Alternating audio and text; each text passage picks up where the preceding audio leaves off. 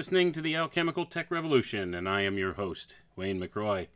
Good evening, everyone. Tonight, we're going to look back on this somber anniversary, 22 years since the events of 9/11/2001, September 11th, the day that this gateway ritual changed the world in immeasurable ways. It's a different era since that time. Some would say the dawning of a new age. And since that time, we've now had some other things come about that tend to leverage on the occult archetypes that were instituted on that fateful day in 2001, 9/11. And we've explored some of the occult aspects of this here in the past, and we're going to continue to delve a little further down the trail. And the inspiration for this came to me as I was searching through and thinking about that day back in 2001. And I came across some old pictures on the internet that I remember from that time that were all over the front pages of the newspapers, especially the New York newspapers. And one of those pictures that was forever emblazoned in my mind is actually the thumbnail image for this episode. A picture of the face of what people deemed to be the devil in the smoke burning in that photograph on that day.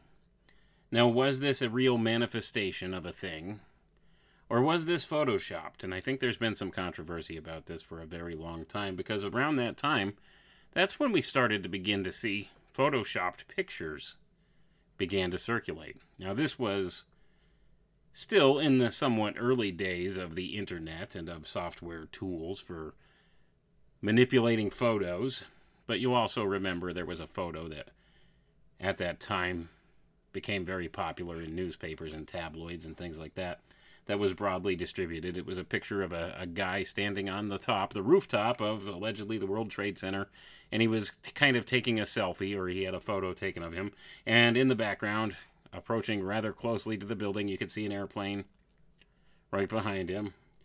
These are iconic photographs associated with that day. If you were around at that time and you remember, you'll know exactly which photographs I'm talking about here. So thinking about these things, and knowing the things I know now in hindsight here, 22 years later, I'm looking back and wondering, how advanced were the photoshopping tools and stuff in that day? Because that one, the one of the guy standing on the building with the airplane behind him, was later exposed to be a fraud. But this one with the devil's face in the tower, I think was still one that was considered legitimate. So that being the case, who knows what really happened here? So much of this is shrouded in mystery and on purpose, that we have to wonder what all was behind it. There was a lot of orchestrating behind these things that happened on that day. So at any rate, regardless of what your stance is on that day, the events of that day forever changed our world in innumerable ways, as I said earlier here.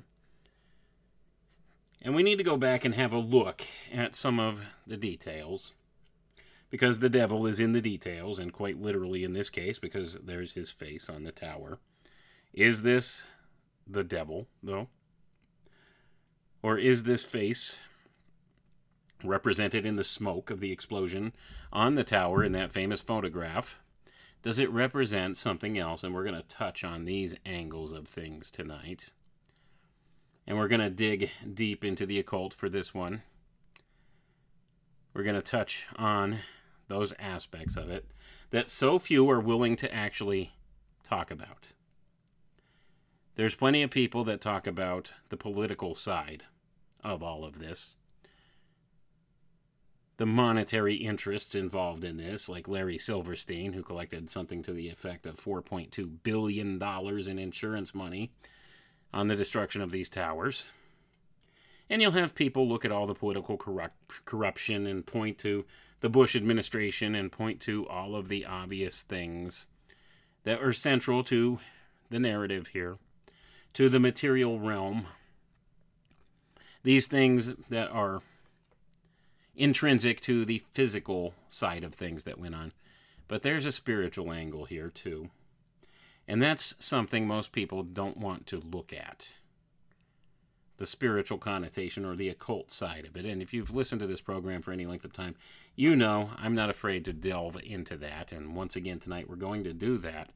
And I've done some breakdowns in the past, several episodes now, about 9/11 because it is a hugely important marking point in our world. It's a crossover. It's a gateway event.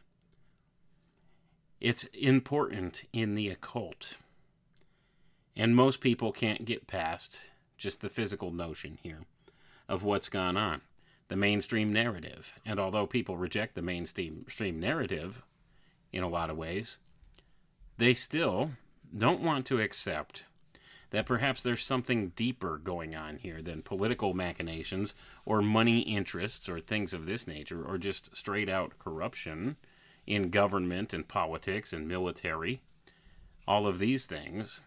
So even though a lot of people don't accept the narrative, what's been done about it? That's the biggest problem. What has been done to get to the bottom of the events that happened that day?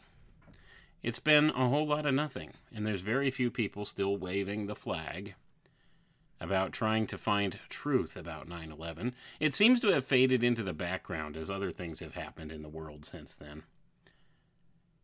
And it should still be something that is being discussed and investigated.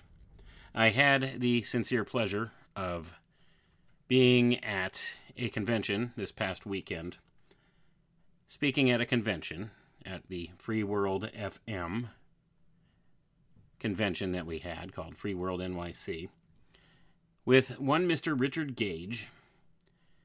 And Mr. Richard Gage has incriminating evidence that this was most definitely an inside job. No doubt about it. Ironclad evidence that these were controlled demolitions of these towers. And he's actually taking this to court. So pray for Richard Gage. Himself and several lawyers that he got involved are actually trying to take this to court to get an official investigation into the events of 9/11. And I'll tell you what, he's got the goods. So pray for that gentleman and hope he can actually make some headway. Because the things he has for evidence, it's enough to convict people on crimes, war crimes, crimes against humanity, mass murder, these kind of things. Because it's evidence that it was controlled demolitions. But that's just an aside here, because I want to look at the occult side of this. But just understanding what we've been told as the mainstream narrative of this, it does not stand up to muster. And I think just about everybody realizes it at this point. Unless, of course, they're totally brainwashed by their television sets and they're sitting, driving alone in their cars with a mask on their face. If those are the ones, I don't think we can help them anymore. I'll be honest. I try to get through to people with this stuff. But so much of the indoctrination just has a grip on some of them to the point where you just can't get through anymore. And that's a shame. We should still try, though. We should still try. But at any rate here, the whole notion behind this is I think there's something hugely compelling and important about looking at the occult side of this and the occult details and breaking it down. This was a massive ritual. Let's be honest about it. From the spiritual stance, this was a massive ritual. Like I said, I have covered some of this before in the past. And we're going to dig a little deeper here tonight, just focusing on the devil in the details, the occult side, thinking about those photographs and the things that actually happened that day and how the news coverage presented it. It was all textbook indoctrination of fear into the masses. Fear of the unknown. They were mastering this practice at that time. They've done very well in the past with it, but this was pretty much 24/7 in your face, where they kept reinforcing this fear narrative,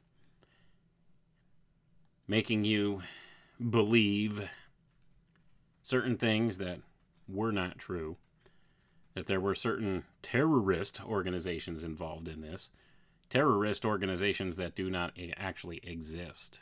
There's no such thing as Al-Qaeda, folks. There is no organization out there, no Muslim organization or terrorist organization of any sort named Al-Qaeda that operates out there. That was strictly something made up by the intelligence community. Al-Qaeda means the database. That's what it means. The database. And this is a name that they gave this operation. It was very much a psychological operation. They gave a name to an invisible enemy they wanted the people to fear. And they used Muslim extremism as their angle of setting this up, because they did actually have some out there in the Middle Eastern communities that were very angry at America's foreign policy practices and military operations that had taken place in portions of the Middle East. And there were some extremists that had acted in the past, and they very much utilized this. They never let a good crisis go to waste. So they leveraged off of this, the existence of these small groups of these disenfranchised extremists that were not happy with America's role in things. So they leveraged off of that, and they created this invisible boogeyman that they called Al-Qaeda. And they gave it to us lock, stock, and barrel that day in 2001. Now, they had been looking for Osama bin Laden for some time, ostensibly. Didn't know where he was, if you believe the official narrative. And I don't. It's an out-and-out lie. You see, Osama bin Laden, for those of you who don't know, actually was CIA trained and funded. His name was Tim Osman. He'd been to the White House. He's been to military bases around the United States. I have a photo of him with Zbigniew Brzezinski, one of the key strategists in the Carter administration and later the Obama administration. One of the key foreign policy guys.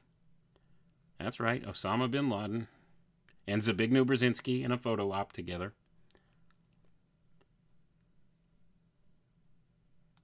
So much of this, being able to look back now with hindsight, was a contrived narrative. But like I said, those were the relatively early days of the internet. So most people didn't have access to that type of information and didn't know diddly squat about it. So you wouldn't know that this Osama bin Laden was actually a CIA asset named Tim Osman, and that he likely died sometime in 2001. Because he had some serious kidney problems, needed to receive dialysis. And there's many that theorized that he didn't live through the year 2001. I can't say for sure if that's true or not.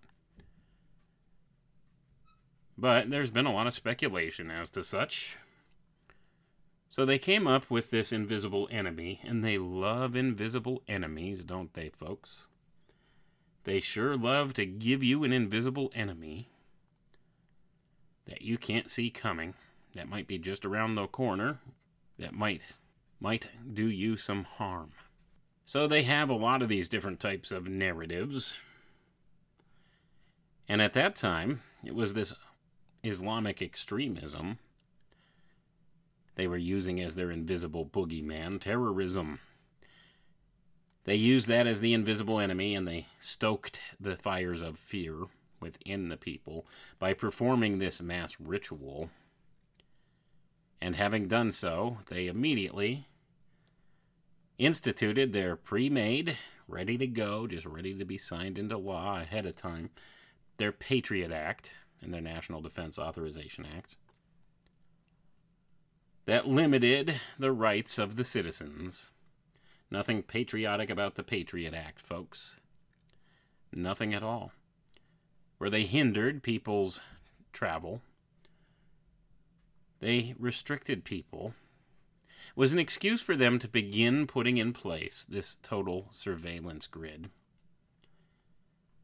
And they're really ramping things up the past couple of years, aren't they? We could see this. If we're honest about it, we could see how the same things have been done since then now, with different invisible enemies, different aspects of the total surveillance systems. They want to know everything about you. They want a digital dossier on every single human being alive on Earth. And they're almost there. They have the infrastructure in place for all of it. And they have so many different data points on each person that it's outrageous. And they do this in the name of your safety, public health, the well-being of the greater good. They love to wave around the notion of the greater good. So there's all of these plans and all of these events that have led towards this total panopticon control grid that they're setting up, which I refer to as the Antichrist system, because certainly that's what it is. We were warned about this in the Bible. Won't be able to buy or sell without the mark or the number of the name. Interesting ideas, for sure. But all of this began to be implemented in earnest here, in an active way, with the events of September 11th, 2001. And since then, they've only doubled down. And we're beginning to see many of these plans snapping into place. But I've got good news, folks. The future is not written in stone, and we can indeed change this. And I think the tide is shifting in the overall zeitgeist or spirit of the time. People are beginning to wake up in droves to not only the government corruption, but the lies and manipulations about every aspect of everything. And they're beginning to realize that, whoa, time out, hold the phone. None of this was ever about my well-being. They're beginning to realize that the ones who are implementing all of these changes in the world do not have their well-being in mind. And that's good news that people are finally beginning to see, hey, you know what? They lied to us, and this caused more harm than good. So first of all, either A, they're incompetent, or B, they're malicious. So having those two options, either one of those options would tend to lean towards, I don't trust them. Rightfully so. So you could give them the benefit of the doubt and just say that they're totally incompetent, don't know what they're doing, and that's the source of our woes. But there's evidence to suggest that that's not the case, that they are indeed malicious. And that's where we get to the occult connotations attached here. The spiritual side of it that steps outside of the bounds of the normal box of our thinking. And we can begin to make some synchromistic connections. We'll connect some dots and be able to infer some things based upon these little bits of synchromistic metadata out there. So tonight, once again, we're going to be reading from The Most Dangerous Book in the World, 9/11 as Mass Ritual by S.K. Bain, and I can't recommend this book enough. This guy did his homework. He knew what he was talking about the occult side of this stuff. And I don't think he's wrong about anything he's presented in this book, and I've read the thing just about cover to cover. And I don't think he's been too far off the mark on much of anything. And certainly, if you've done any study or research into the occult or the mystical fraternities, the secret brotherhoods, the secret society groups, any of these things, you would know that this guy's on point with what he's telling you, especially if you look at the modern advent of what we would call occultism. These things, these organizations, these groups that have largely adopted many of the ideologies that were founded with Aleister Crowley and Madame Blavatsky, they're the two big ones in Western esotericism that are always used and quoted and leveraged on. And these two in particular were two of the biggest offenders when it comes to the inversion process, the inversion principle. Now, they're not the only ones. They're not even largely some of the most prominent ones. Well, Crowley maybe is one of the most prominent ones. But many of these ideas come directly from these types of individuals, and it's all based upon inversion of old natural order principles that were known in the ancient mystery schools and were brought forward through the secret society groups and were perverted, distorted, and inverted in the modern era. So these things that arrive in our day as what we would call modern Western esotericism or modern Western occultism, these things are all based upon the inversion principle. And if I could define the inversion principle, the best way to think about the inversion principle is Satanism. Pure Satanism is the inversion principle. So that's what we're dealing with here, folks. Because largely these people in positions of power today at the topmost levels of our power structure in this world are dark occultists who practice this secret doctrine, this secret religion. You could refer to most of the principles that they follow as the ones presented by Crowley, or Thelema. The will, that's what Thelema means, the will. And its biggest precept is, do as thou will is the whole of the law. You see, these people in control, they have different foundational morals and ethics than we do. They have different foundational belief systems. They practice a secret, ancient mystery religion that has been so distorted and contorted from the original that it is inverse to the natural order. It is inverse to all that is right and good and godly.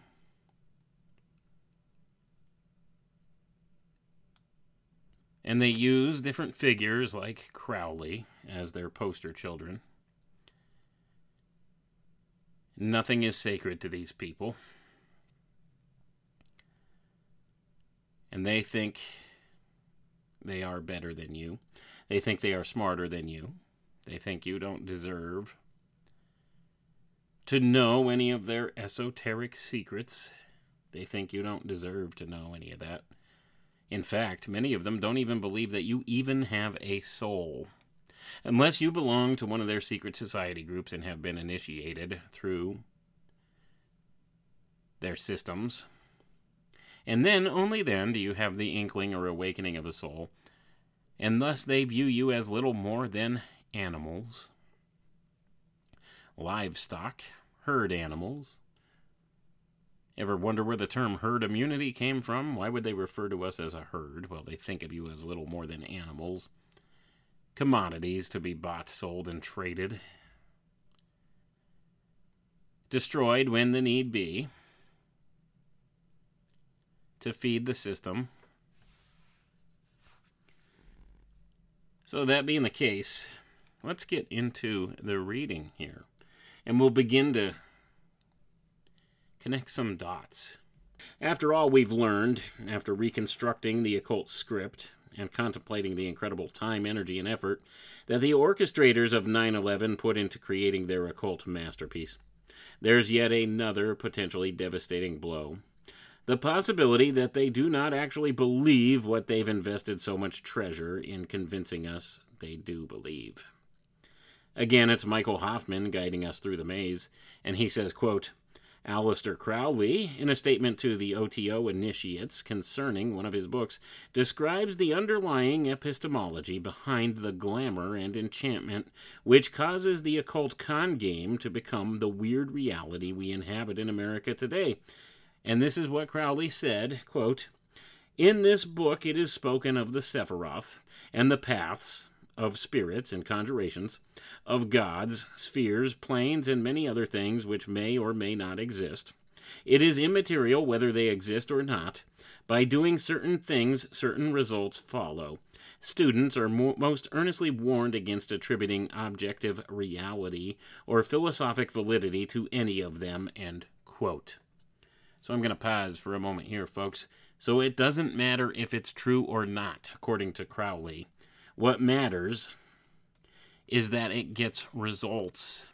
These things that they do, they cause results. These rituals that they perform, they have a most definitive effect. They get the results.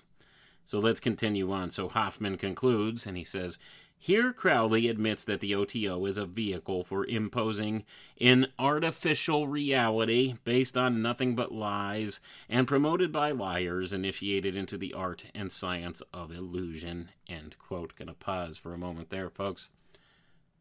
So this truly is the inversion principle, and what have I always been saying for as long as I've been on the air broadcasting these types of shows? It's all about the complete inversion of the natural order, creating a wholly artificial system based upon deception and lies, and the inversion principle, opposite of natural law, natural order. And that's what's being reaffirmed here. The OTO and Crowley and many of these occultists, these high ranking in their secret orders, occultists, these dark occultists who run things in this world, they're imposing an artificial reality on the rest of the world based on lies by these folks who've been initiated into the arts of science, of the illusion process, creating this grand illusion that we're in, reality crafting of sorts, an artificial reality. And you see, this all lends itself further into the ideas associated with the transhumanist philosophy, because what better way to create a completely artificial new world is the digital realm. The digitization of everything. The digitization of the human mind, and that's what they're working on. You see, what they've done is they've taken these old alchemical principles and they've inverted them and twisted them and perverted them into something grotesque. And now they've accompanied that with technology as a force multiplier. And the technology is the conduit through which they can get this stuff done. So just as an aside here, let's keep that in mind as we go forward. And we could see, if we look back at September 11th, 2001, we've been ingratiated into this period where things are beginning to cascade into this culmination of this grand plan that they have. And we would not have thought back then, 22 years ago, about anything like this being within the very near future for us. the transhumanist movement, singularity, these types of notions. It's all the fulfillment of the old occult sciences, folks, but in the inverse version of it, the detrimental version to humanity, not in a way in which humanity goes up a level, elevates, but it's for the declination of humanity. It's not about enlightenment for humanity or stepping up, awakening that grand spiritual idea of ascension. This is the opposite of ascension. It's the inversion principle. That's what they're looking for. They want to lock down man, keep him trapped in this material paradigm. That's the ultimate fulfillment of their great work in their twisted inversion principle-based view. These dark occultists at the top of the power structure, they want nothing more than that, and they can be the controllers of that. At least they think so. But I don't think that's the case. I think they're in for a rude awakening. But let's continue on here. So it says here, so in the end, is Aleister Crowley himself delivering the most devastating blow of all? Is this the final insult added to massive injury? Despite all the symbols and astrology and hocus pocus, it's all just a game.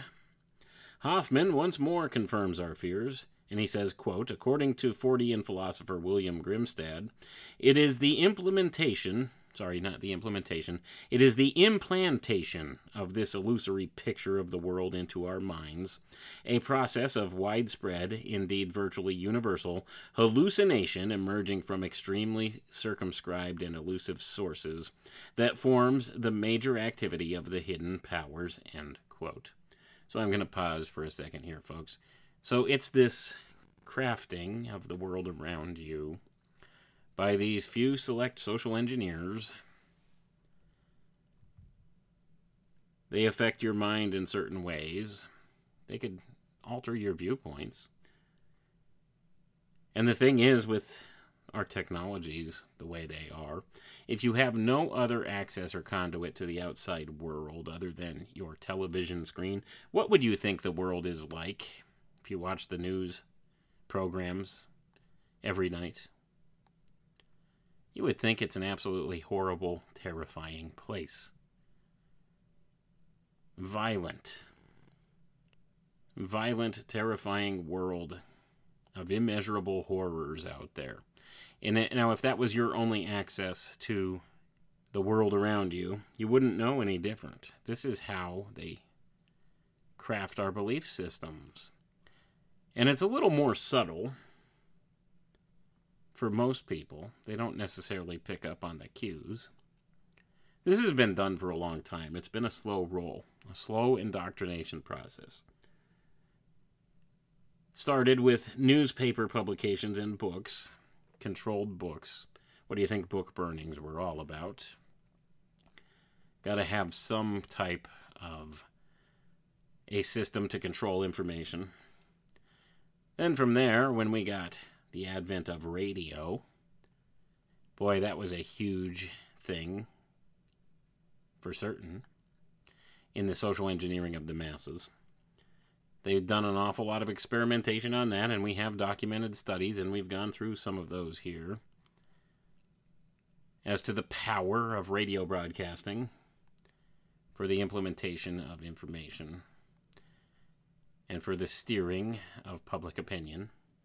And then, with the advent of television, the greatest mind control tool ever created, then, if they could add images to the words being conveyed, visual representations, visual images, they really had a mind hook for the people. They really had grand access to shaping public opinion. There's been a lot of research and study on this as well. I'm talking scientific academic studies have been done in the best ways for implanting ideas opinions into people's minds.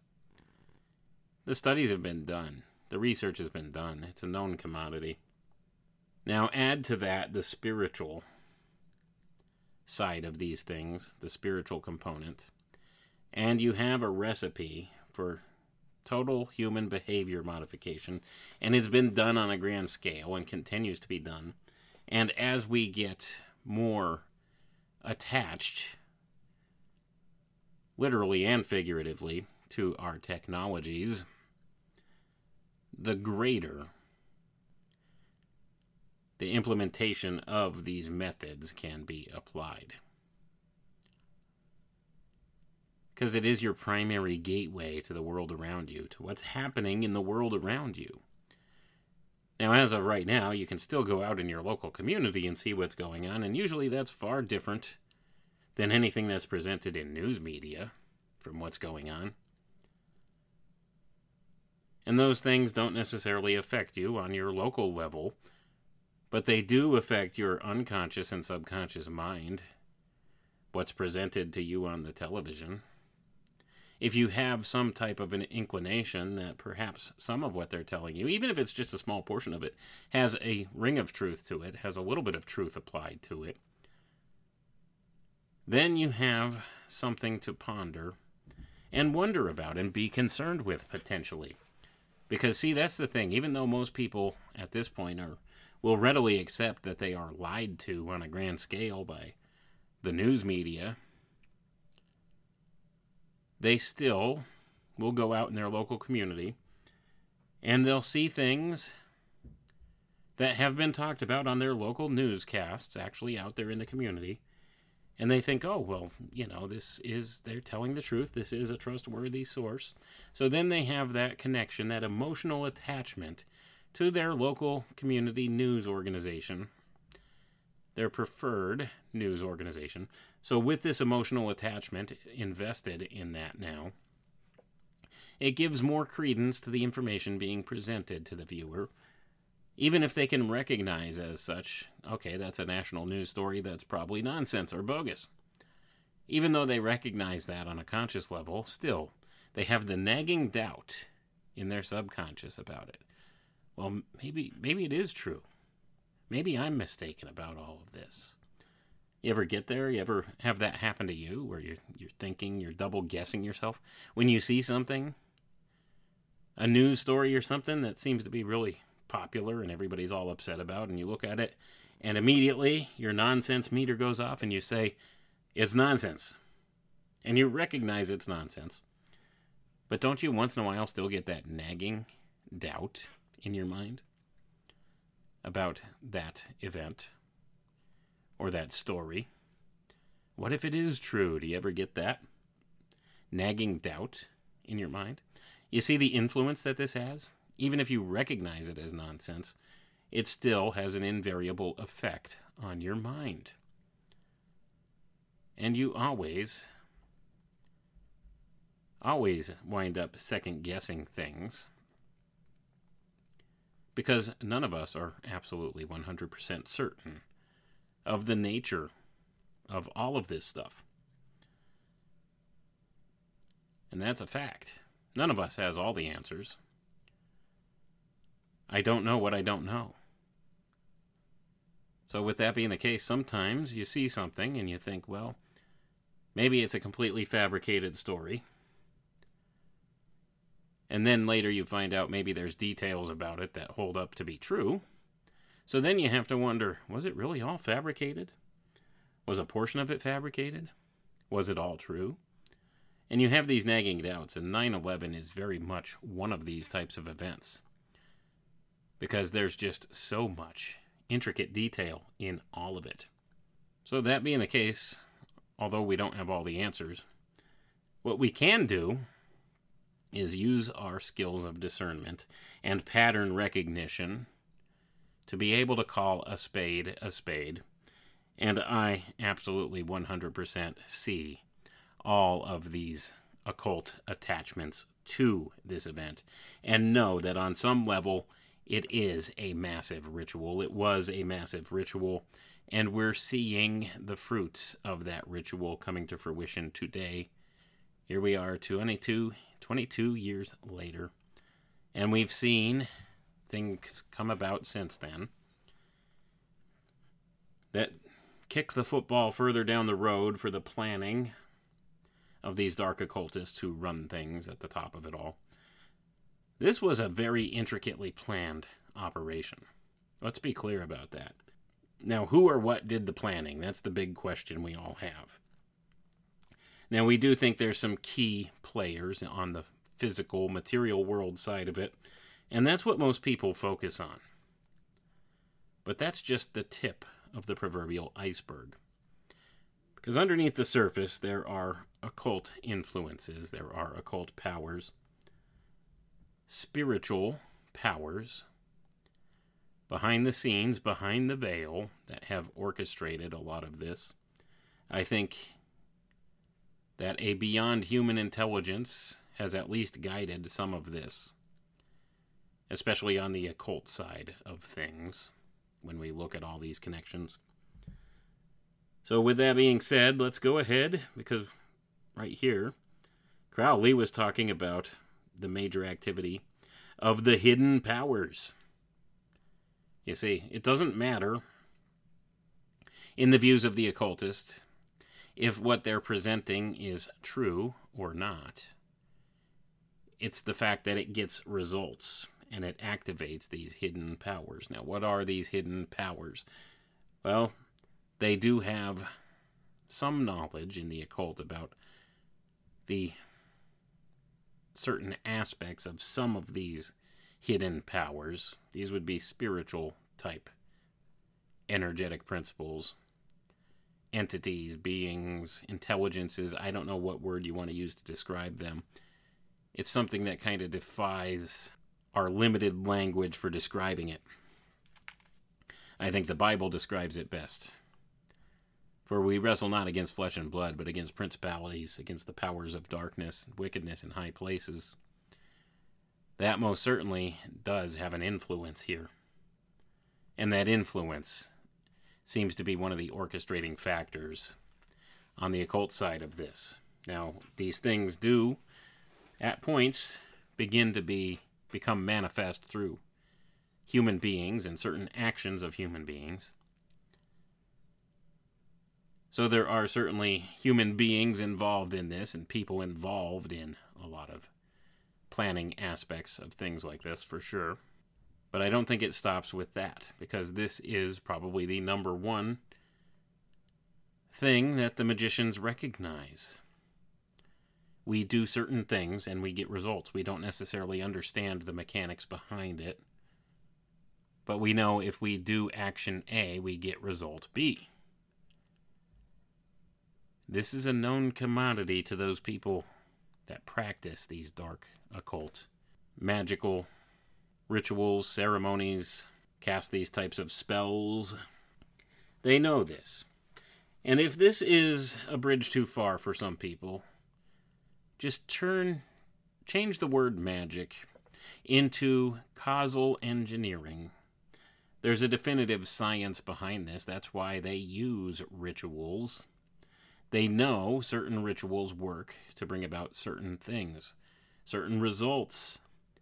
That's why they do it. They don't necessarily understand the mechanics behind it, how it works, but they understand that it does work, and therefore they do this because it gets results. Can't emphasize that enough. So you could argue the semantics about what these energies or intelligences or spirits are behind the scenes that bring this into physical manifestation in many ways, or help to orchestrate things. Could argue the semantics of that all day long. I don't doubt that there is something like that behind the scenes working in these ways. Don't doubt it at all. But there will be disagreements as to the nature of these energies, intelligences, these intelligent energies. I think that's the best way to describe it, intelligent energies. So that being the case, we see this. They know that certain actions result in certain consequences. Seems logical, doesn't it? We see the same thing just on a very basic day-to-day physical level in our normal everyday lives. Certain actions result in certain consequences. We know that. Well, the same thing applies to this magical ritual narrative that they have going on. So let's continue on here, because I still have some ground to cover here. So it says here, they may or may not be true believers in their own occult system, and this may be the biggest psyop of all.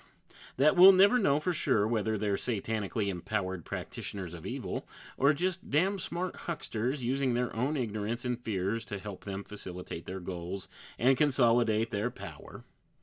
I'm going to pause there, and I'm going to say it's probably a combination of both. That seems more likely to me. Obviously, there's dupes out there. You really think W was smart enough to pull all this off on his own? No, man. No way. No how.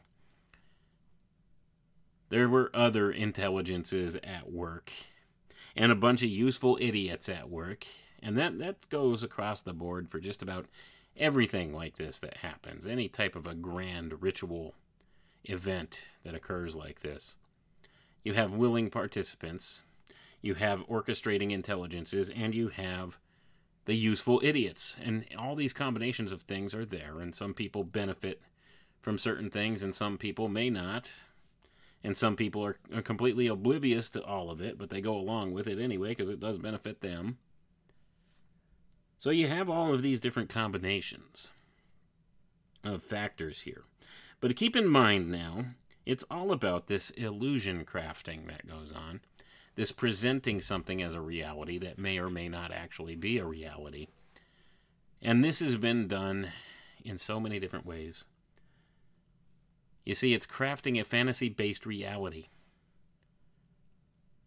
That's what we're in. Our view of reality is mostly fantasy-based when it comes down to it. Our views on society and culture. Like, I'll use an example here. What is your impression of your average Hollywood celebrity? What do you think of these people? If I say Hollywood celebrity, let's use one for example, Dwayne "The Rock" Johnson. If I talk about The Rock, what are your thoughts on him? What do you think he's like as a person? What are your views on him? You see, you don't know him personally, but based upon how you see him act on television, you would think he's probably a macho, dynamic type individual, very well outspoken, and probably an overall nice guy. But a nice guy you don't want to mess with. You would think that. And you think he's funny and charming, and those things may or may not be true. You see, it's a facade, folks. He's an actor. An actor could perform anything you want them to perform. They can make you believe anything about them. He might not even be who he claims to be. I don't know. The evidence seems likely that he really is a third-generation wrestler who turned into a movie superstar and has a strange fixation with doing movies in the jungle. I don't know, but that's neither here nor there. But I don't know the guy. You don't know the guy. Well, maybe you do. I don't know. I can't speak for you. But I personally don't know the guy. So I don't know what his personality is like. All I know is I see the persona, the image that he projects. And this is it. It's the image, controlling the image that we get conveyed about these things. That's the important part, the crafting of the image. So just to drive the point home, we're presented with this image of reality.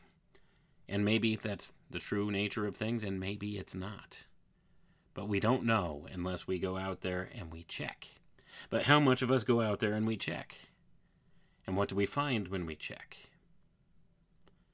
Now, if you use technologies and mass media tools like has been done, and you just keep presenting image after image after image to people all day long, their discernment becomes muddied. They have a harder time discerning what's true and what's false, especially when you buffet them with false images. And I'll use the example of AI-generated pictures and photographs, deep fakes. You present people with enough of this CGI, computer-generated images, in films, in entertainment, that look very hyper-realistic, it becomes harder and harder to distinguish between what's reality and what's not. And the more of that you're inundated with, the more images you're inundated with like this, the harder it becomes to determine what is a true image and what is a false image. And to the occultist, it doesn't matter whether it's true or false. It's the result that the image gets. And that's what we're pointing to here. I can't emphasize enough, and I don't know if people have been picking up on this notion or not. The image is the huge aspect of all of this. Image. The image presented. It's the core unit of symbology, or leveraging of the archetype that's being done is through the image presented. And it has an indelible effect on the human psyche. So knowing that these people are all about crafting images, mostly false images, to keep our minds from being able to have proper discernment of truth and falsity, we have this fantastical reality being presented to us. And it has certain effects on our mind. And in fact, one of the major things they want to invoke in our mind is fear. And all the negative things that go along with fear. Because the negative emotions allow more control over the people. Fear, folks, is the opposite of love. The absolute inversion principle of love is fear. Hate, as people would think, hate, not the opposite of love. It's fear. Fear. Now, knowing this and seeing how they craft their illusions to affect our psyches in certain ways and to steer our opinions and behaviors, we know a little something. So let's continue on, because now we're going to get into this image that was displayed in the smoke on the front page, I think it was of the New York Post. Could be mistaken. Actually, I think it was multiple newspapers of the time showed this image of this face of the devil in the smoke on the tower on that day. So let's read here. So now S.K. Bain, the author of this book, identifies this not as the devil, but as the face of Ahriman. And we've talked about the Ahrimanic principle here before, and this is a term, a name that Rudolf Steiner applied to certain aspects of this Antichrist spirit that has become manifest in this day. So let's keep that in mind as we continue here. So starting out this portion here, there's a quote from David Cronenberg's motion picture Videodrome, and he says, quote, "Your reality is already half hallucination. If you're not careful, it will become total hallucination," end quote. And then we have a little blurb here of one of the newspaper articles. I think it was on, I think this photo first started making rounds 2 days after 9/11. So this would, I think, would be September 13th of 2001 that this is from. And in this newspaper article, it shows the big picture of this image of the face of the devil, or Ahriman, in the smoke. And it says, "Is this the face of evil?" in the headline. And it goes on here. I'll read. There's 2 paragraphs or 3 paragraphs here that we can read. So it says, "Some see not only the hand, but also the face of the devil in Tuesday's attacks on the World Trade Center in New York. No sooner had U.S. papers printed this picture of the atrocity than they received calls, at least 70, from readers saying they could see a face with horns in the smoke. Was the photo manipulated, they wondered? And it goes on here to say no, was the answer, but I can't make out the rest of what it says in this newspaper clipping. So they claimed in the newspaper this actually was a real image, wasn't manipulated. But of course the numbers here are telling. Maybe there is some manipulation going on because it was 70. It says at least 70 people. 70. Could be coincidence, or maybe there's some occult tie to the number 70 here being made. Hard to tell. But then here, S.K. Bain goes on to ask, a physical manifestation of evil or Photoshop? Did the face of evil appear in the smoke billowing from the Twin Towers on 9/11? Well, it is certainly true that anthropomorphic images can appear in clouds and smoke, given all the other trickery that went into creating the 9/11 mega spectacle. It is unlikely that the appearance of the image above is mere coincidence. Going to pause for a moment here, folks. Doesn't mean that it was legitimately there or that photoshopping went on. Not saying that photoshopping didn't go on. I mean, that's certainly a possibility because we had seen other images that were photoshopped at that time. And like I said, this was in the relatively early days of the internet, and things like Photoshop weren't as sophisticated as they are now, so it was a little bit harder to pull it off, a fake back then. But I digress on that point. That's not the important part here. But what he's saying is it goes beyond being a coincidence, which I agree. So he says, the likelihood of it being coincidence is even smaller when one compares the face in the smoke to a famous carving of Ahriman by Austrian esotericist Rudolf Steiner. Gonna pause for a moment here, folks, and certainly you can look up this picture, and if you put these pictures side by side, the face on the tower and this head of Ahriman carved out of stone, you'll begin to see they look almost identical. I don't think it's a coincidence at all. So let's go ahead and we'll briefly describe what we're seeing here.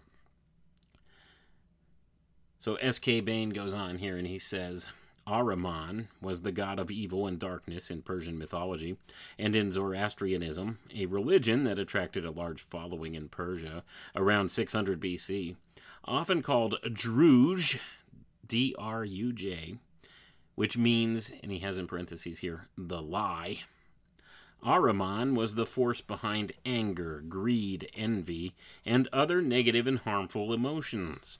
He also brought chaos, death, disease, and other ills into the world. In the Islamic religion, he is identified with Iblis, the devil. So I'm going to pause for a moment here, folks. So the devil is, in fact, in the details. Ahriman in the Islamic religion is concurrent with Iblis, the devil of the Islamic faith. And this predates our modern religious systems, this notion of Ahriman. And I think that's why the term was adopted by Steiner, why the application was put into place by Steiner. He recognized that some of these ancient spiritual forces, these intelligent energies, if you will, they've transcended time and culture, manifest in different ways, had different names associated with them. And this is what he attached it to. He went back to the Zoroastrian myth, the archetype associated with the Zoroastrian religion and the Persians in their mythology. And he took the name Ahriman and applied it here. And it could be concurrent with our modern notion of the devil in Christian theology. Ahriman is the all-destroying Satan, the source of all evil in the world. Rudolf Steiner, the initiator of the anthroposophy movement, has published detailed and elaborate studies on the Zoroastrian Ahriman. He claims that Ahriman and the Hebrew demon Mephistopheles can be considered as the same spiritual energies, with the biblical demons Mammon and Beelzebub as his associates. Ahriman's assignment is to alienate humanity from its spiritual roots and to inspire materialism and heartless technical control. Gonna pause for a moment here, folks. You see, this Ahrimanic influence is at the heart of the spirit of Antichrist. It's all about focusing man into the hyper-materialist viewpoint. Consumerism, technical control, technology, science, the deification of science. Ahriman is the spirit behind our modern science, or if you'd prefer, call it scientism, because that's what it's become. They've taken this thing, this methodology of observation and study and experiment, and they've turned it into a religion. Science is the religion of the New Age, folks. It is the God of the New Age. It is at the heart of the Ahrimanic influence. They call it science. So let's keep that in mind. As such, his influence is highly relevant to present-day Western culture.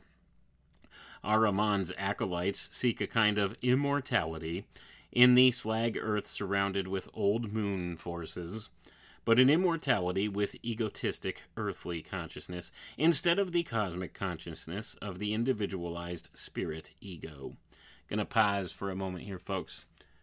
So some of this might sound a little out of bounds to you or a bridge too far, but this is at the core of some of the teachings of esotericism, and especially if you go back and you look at the Rosicrucian cosmo-conception of things. A lot of it's derived from Rosicrucian thoughts. You see, they think what's going on right now, and this has been verified by some people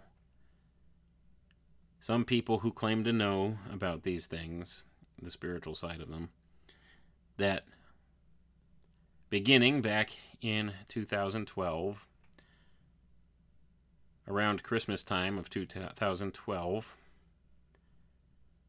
that a new energetic influence manifest here and split the world in certain ways, wherein now we have a remnant that is turning towards the spiritual side of things, a remnant that will turn towards the ascension principle of the New Age, the promised ascension principle of the Aquarian Age. And we have those that are going to be left behind here in the material realm of Earth as we know it here. And this absolutely aligns one-to-one with this notion of Ahriman or Antichrist.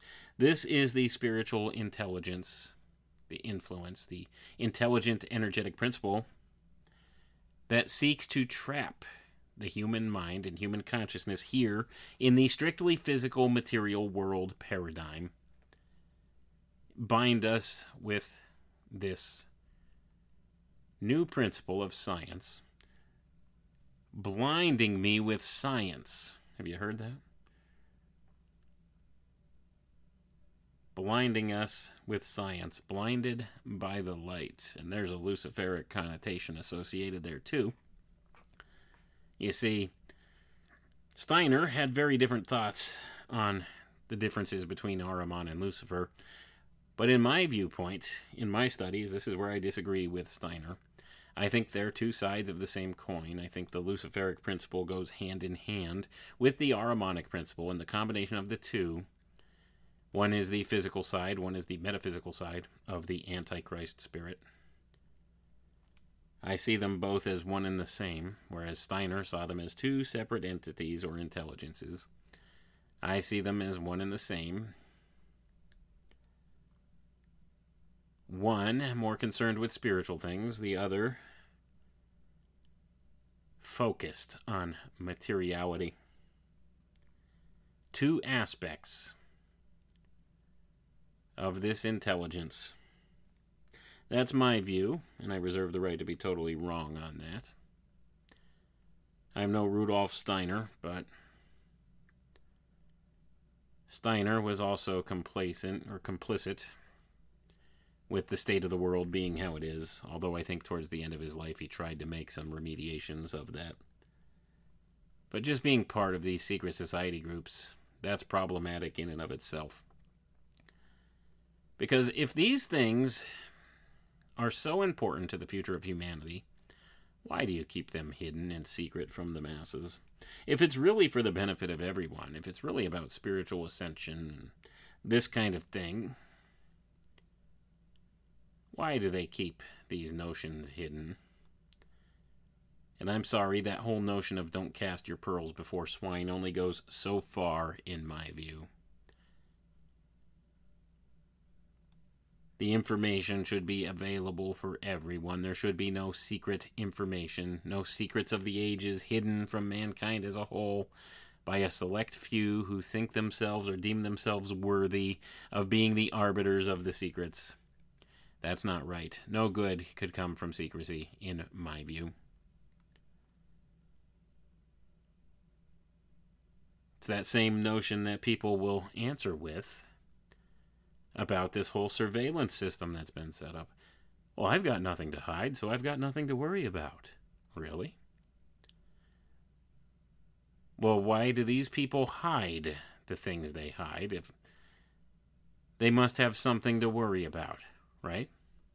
And what is it? Well, it's about losing control and power.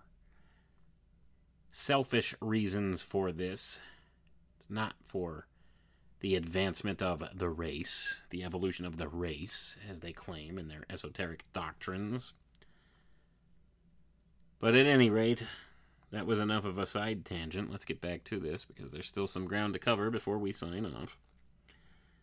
So we have this notion here that Ahriman, this influence here, well, I'll begin reading that again. Ahriman's acolytes seek a kind of immortality in the slag earth surrounded with old moon forces, but an immortality with egotistic earthly consciousness instead of the cosmic consciousness of the individualized spirit ego.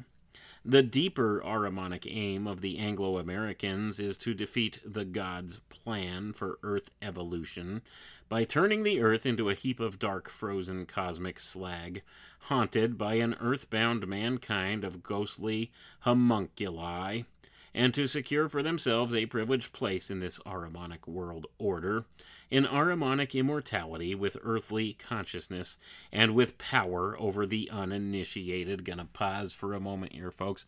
I don't think I could describe it any better than that. That is certainly what their plan is. But see, they also have other notions of things. And this is from the views of groups like the Rosicrucians, of groups like the Theosophists, the Anthroposophists, these types. This Ahrimanic aim is to defeat the natural order plan for evolution. This is their claim. By turning Earth into an unliving thing, pretty much, an artificial thing. Not a natural order, an artificial one. Haunted by an earthbound mankind of ghostly homunculi, the homunculus. That's a concept I might have to explore a little bit deeper on some future shows here to get into. I've talked about the golem and the homunculus before in a limited capacity. But this is certainly what the end result of transhumanism is, what post-humanism is. You see, it would be this homunculus of sorts. An earthbound mankind that has a very base consciousness here.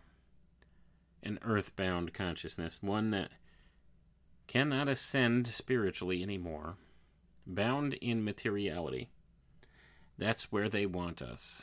That's why they try to describe everything as a material paradigm construct. They'll even try to explain away consciousness in a material world type of an outline.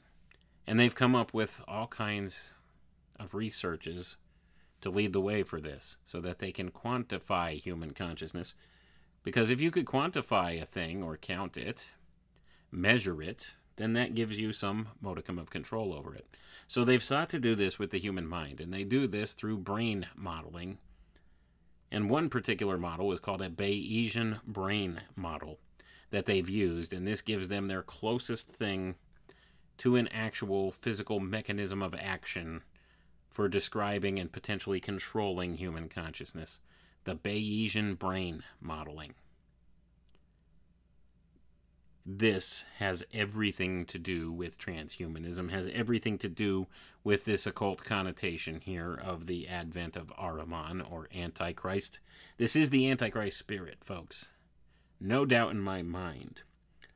This Ahrimanic influence, like I said, it does have a Luciferic principle attached to it as well. A false paradigm of spirituality. You see, that's the hook. That's to get the people on the hook. Because human beings have this innate quality. We yearn for the spiritual. We yearn for God. And we seek to fill that void in our life with some spiritual thing. So the Luciferic principle is the spiritual side of this Ahrimanic influence. And when people seek after that spiritual side, they find themselves, when they go down these occult roads, steered more into the material paradigm. Always happens. Always. Look at the things that all of these occultists of the past have gotten caught up in. They really firmly believed that they were advancing themselves spiritually and that they would become gods in and of themselves, seeking after this light, this false light, that led them further into the materialist paradigm, where they got themselves hooked on drugs, involved in debaucherous sexual acts, steeped in the mystic, surrounded by debased things. I'll use Aleister Crowley as the prime example. You could go and look at that guy's life and see how it all ended for him. He's not a god. He didn't ascend anywhere, did he? He didn't live forever, become immortal. It's all a false promise, folks. It's the great lie from the Garden of Eden. You can be as gods. And people don't recognize the truth of the Bible. The most important book you'll ever read. Pick it up. Read the Bible. Get into right relation with your Creator, folks. We're living in unprecedented times. And that's the only thing that's going to see us through, is a right relationship with God. Understand that now more than ever. Let's go ahead and read on here, though. So we have here, it says, a digitally created tribute. It is most certainly possible that the face in the smoke was created using digital image editing software such as Adobe Photoshop and intended to be not simply the face of evil, providing yet further evidence of occult psychological warfare tactics, but also a tribute to Ahriman and Steiner for those in the know. So it says here, Ahrimanic purpose. And here we have the Ahrimanic purpose. The central rite of Satanism, or black magic, sometimes crude, sometimes sophisticated, is the deliberate ritual torture and killing of animals and at a more advanced level of humans. When done in a precise way, this practice confers knowledge and power upon the practitioner. Also, it affects the whole earth, hardening and rigidifying it to the characteristic Ahrimanic purpose. So I'm going to pause for a moment there, folks. So, we see the end results of following these occult paths. Like I said, the more they seek after that light, that false light, that Luciferic side of spirituality, to fill that yearning in their heart, to fill that void for their seeking of God, they seek after this, and it leads them down this path, the central rite of which, it says here, is the ritual torture and killing of animals and human beings when you get to the higher levels. And this allegedly confers knowledge to them. Gnosis. Gnosis can't save you, folks. You see, at the end of the day, you can't save yourself, and knowledge can't save you. Gnosis will not save you. Initiation will not save you.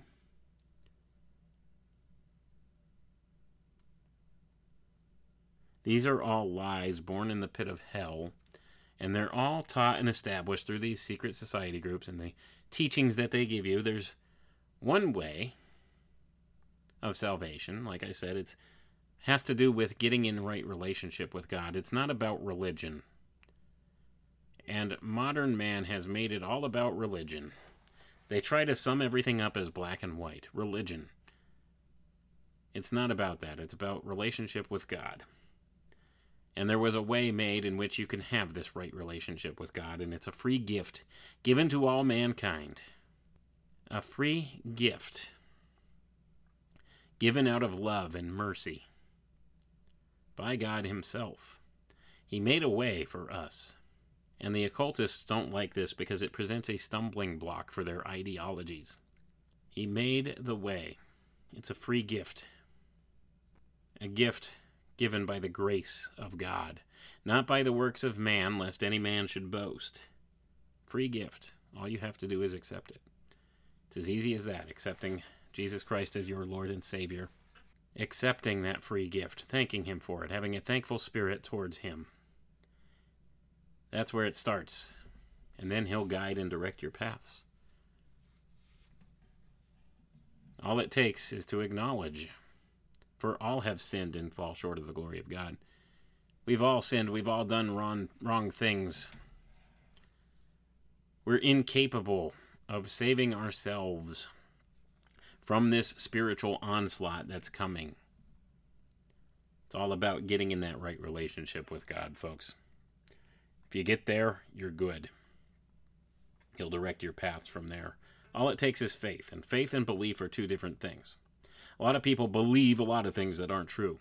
But having faith that your God, your Creator, the Creator of everything, has made a way for you and will direct your steps and your path and hold you up, guide you through. Just having that simple faith alone will actually get you there, will get you through to the other side. But see, these dark powers at play here in the world, they don't want that. They want as many people trapped in this physical materialist paradigm as possible, that they can have some power or influence over. These ones who think they're the oh-so-powerful occultists, they've got another thing coming. They're going to be just as enslaved as the rest in this system. They somehow think they're going to circumvent that in themselves. They'll be the controlling factor that runs it all. And that notion in and of itself, folks, is a lie. They've bought wholesale into this fantasy. The ones that are pushing this notion, pushing this transhumanist advent. And what are we talking about here? Let's break it down to brass tacks for you. Okay? We're gonna do this. We're gonna go there. Essentially what the plan is they want everyone's brain wired into the Internet of Things so that they can monitor your thoughts. Your thoughts will be known by every other person within the cloud, within the system. You'll be able to interact with people, experience their same experiences, exchange knowledge. It'll be a hive mind, folks. So all of the combined experience and knowledge of all the beings that are living when this whole singularity notion goes online, when all of this becomes attached to this Internet of Things, this subsystem of the Internet of Things known as the Internet of Thoughts, and that is not conspiracy theory or speculation. There are white papers talking about the Internet of Thoughts. It's a real thing being designed as we speak. The Internet of Thoughts. So once this goes online, there will be one giant hive mind that inhabits and manifests through all of these interconnected brains in the web. And of course, they'll tell you, well, you can have multi-bodied existence, or you could exist in a digital avatar, or you could exist in some other physical container. You could transfer your consciousness through the machine in this way, and there'll be this giant hive mind. But here's what's problematic about that. There's no individuation, no individual self in that anymore. You've given up this notion of what he describes here, S.K. Bain in this, and how Steiner describes it as the ego, the individualized ego. This will be gone. It's going to be one giant hive mind. So what does that mean? Who's going to control the giant hive mind? Who's in control? Who will control your thoughts and actions and the things you do? If your mind is in this, is an amalgamation in a part, a fractal part of this giant hive mind, how much influence or control will you have? Well, the answer is none. And you see what all of these dark occultists who are trying to get involved with all of this are trying to bring into manifestation, this Ahrimanic influence in a way. They ultimately want to be the one that is the god of this new hive mind, the controlling factor. So at the end of the day, when all this happens and all of this goes online, and there's just this one collective hive mind, this one thing left, that's an amalgamation of all your thoughts, experiences, feelings in this physical realm. It'll be one being that's left at the end of it all. And his name will be Lucifer, I assure you. That's all that will remain. That will be the post-human population, populated by one hive mind named Lucifer, seeking to be godlike, seeking to be God, wanting to be God in this place, thinking he can emulate that through the use of technology. That will be the controlling factor. That will be the spirit in charge. You see, your spirit will be gone if you're part of that system. Eternally trapped in a hell of your own design. A digital prison.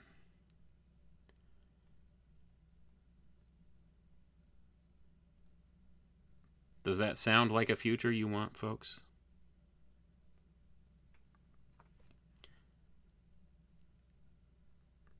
Now, this may sound like a bridge too far for most, and I totally understand. If you want to tune out after hearing that, because that's a hard pill to swallow. But I assure you, that's the end game. This whole transhumanist notion is just a giant eugenics program. They describe themselves. Transhumanism is described by pro-transhumanists as quote-unquote eugenics without coercion. I'm not making this up. It's all about this great culling of people. They'll have them lining up to get the implants, the brain implants. Make them able to perform beyond human abilities, have beyond human intelligence, tied into the artificial control grid, to the artificial intelligence network. And many of these people, when they first go online with this, it will appear as if this person is still functioning and operating as themselves in certain ways. but their spirit, their animus, will be gone. Won't be there anymore. It'll be a husk of its former self, a homunculus, a being without an indwelt spirit, not a human spirit anyway. There will be an indwelt spirit, but it's not going to be a human spirit behind it. That's the core truth to this. This is what the dark occultists at the top of the power structure seem to know. But see, they're fighting to be the controlling influence of this whole thing. They think they can do that. They think that through the power of their will, they can become the god of the new system. And that they will be the one that controls it all. And it's a lie. You see, they'll be just as much a slave to it as the rest that got caught up in it.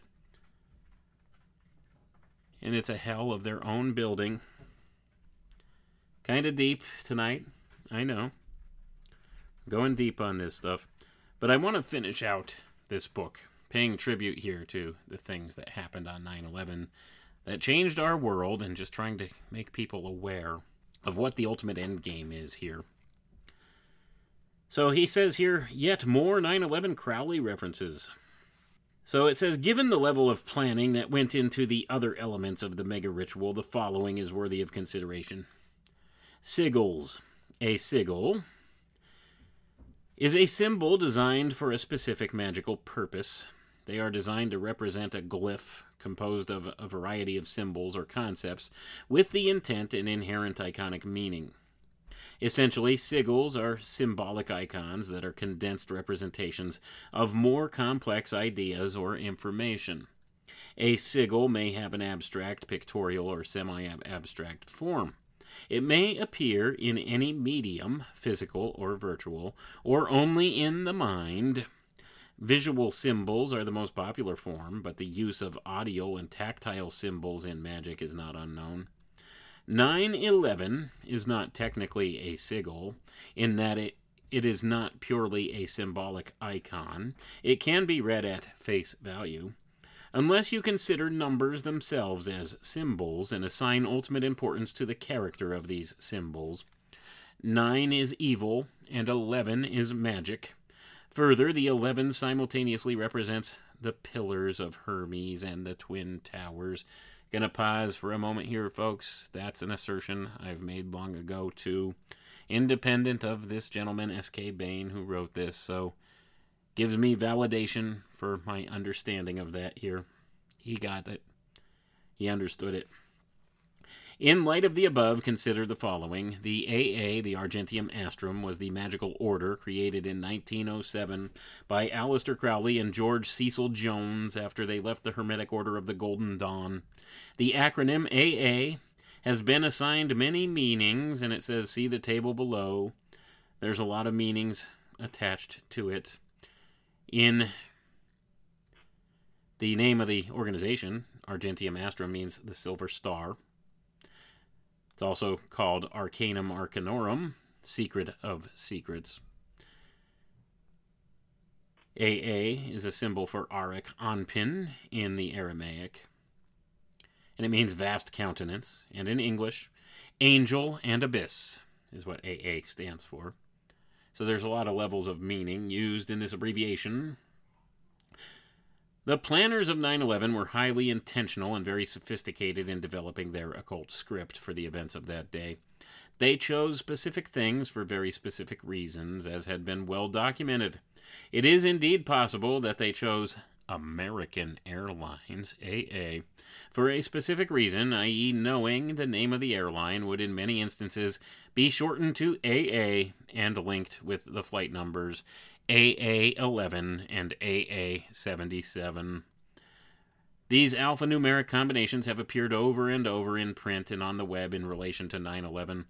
Those knowledgeable about Aleister Crowley and his legacy are fully familiar with AA as an acronym for his order, and AA11 and AA77, especially considering the well-established significance of the 11 and 77. appear to constitute yet two additional hidden symbolic references to Crowley.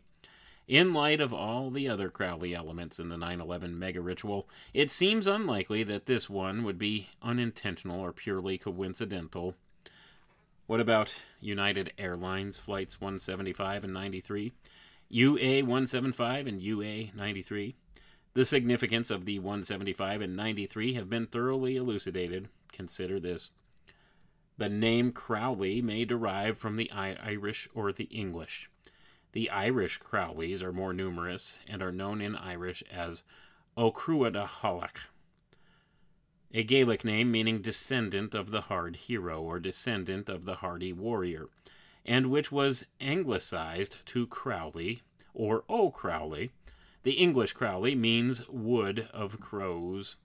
Although Crowley was English, his distant ancestors may have been Irish, but it really doesn't matter. It's the association that's important. Remember that. It's always the association that's important. UA is connected with the surname Crowley, and UA-175 and UA-93, the latter in particular, would carry deep significance for Crowleyites and Thelemites the world over. If real, these sigils would constitute one of the more sophisticated, subtle, and obscure tributes to Crowley. But in the realm of the occult, major points are awarded for exactly this type of thing. Gonna pause for a moment. Absolutely.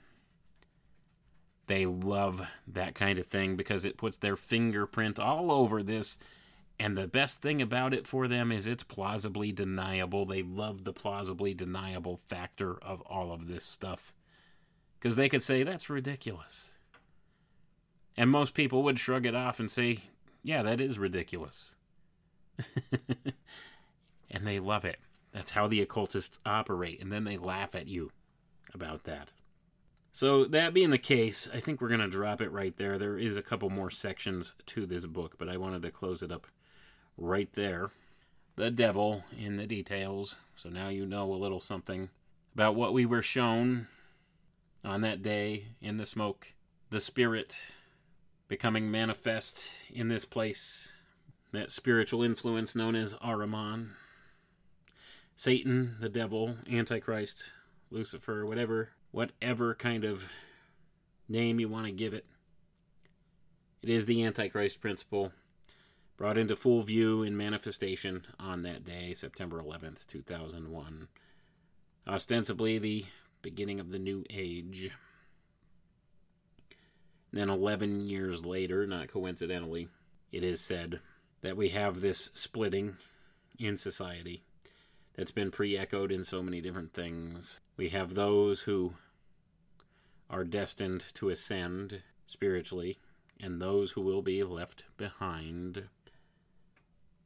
The symbolism's all over religion too, folks. Religion, philosophy, entertainment, culture, mythology, all tied together in this intricate pattern where we see this notion that there will be a portion, a remnant that ascends to the next spiritual level here, moves on to greater things, and then there's going to be another portion that's left behind to suffer the consequences of being locked into the material paradigm. And of course, go back about 30 years when transhumanism was only a very teeny little blip on the radar, was hardly known by anybody, and all of this stuff would have been just fanciful fiction and nonsense. But today, we have the technologies, we have the methodologies. It's all out there. It's all about the implementation of it all at this point. That's the whole notion here. We need to understand. It's not something that is just a conspiracy theory. There's planning going on. This transhumanist notion of things is most assuredly a planned thing, and it's a portion of this occult practice that's put into play here. So we need to recognize that for what it is. Anyway, folks, that's all I have for tonight. I hope this was informative for you, and I want to remind you all I appreciate each and every one of you. We'll catch you next time. Have a good night now. Come with me.